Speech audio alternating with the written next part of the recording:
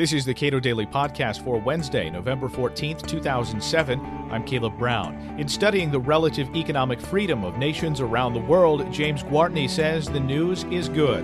Gwartney, an adjunct scholar at the Cato Institute, is co-author of the Economic Freedom of the World Index, released in September.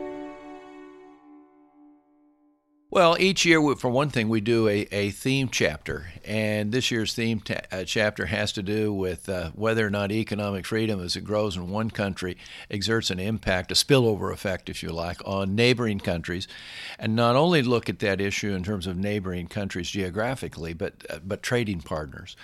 And that chapter was done by Russ Sobel and Pete Leeson, and Russ is a professor of economics at West Virginia, and Pete Leeson is now at George Mason.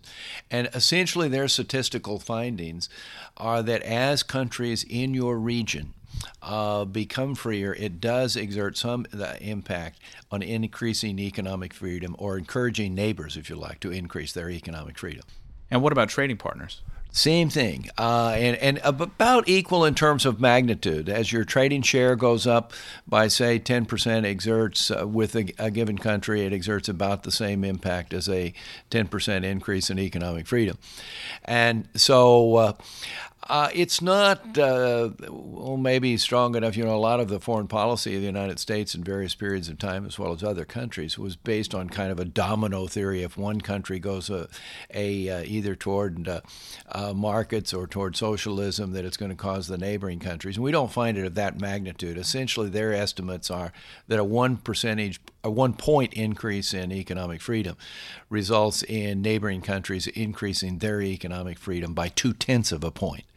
But I think we see some evidence of this throughout, for example, Eastern Europe, that as Estonia and the Baltic, as Estonia kind of took the lead there, moving substantially toward liberalized economic reforms, that its fellow Baltic states quickly followed.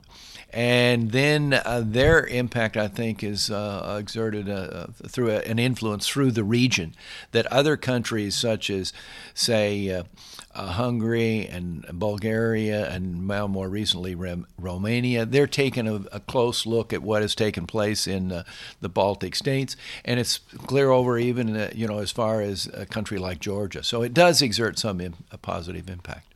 Now, you mentioned Estonia, which has sort of been a superstar of recent years in terms of its rocketing up the index. Can you describe their story a little bit? Boy, it really has been. Mart Laar, who was the prime minister in 92, 93, actually has served two stints as prime minister, said that when he became prime minister, he had only read one book, and that was Milton Friedman's Free to Choose.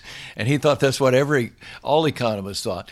But they essentially removed their trade barriers. They moved to a flat tax and reduced the top rate substantially. Their monetary policy, they tried their currency to first to the mark and now more recently to the euro, and have just done a lot of things right. And they moved in the Economic Freedom of the World Index in 1995. They were 71st, and in the most recent index, they're 8th. So what a fantastic story, and that they are also just about the fastest growing country in the world in terms of per capita GDP. So they're reaping the fruits of it as well. There are some negative outliers, those being Zimbabwe and Venezuela, where essentially authoritarian regimes have, in the name of poor people, greatly restricted economic freedom. But overall, the countries around the world are doing pretty well, right? The trend has been upward. We're able to track for the same set of countries and looking at only changes in terms of the components within this index and see what has happened to economic freedom with, I think, considerable degree of accuracy from 1980 forward.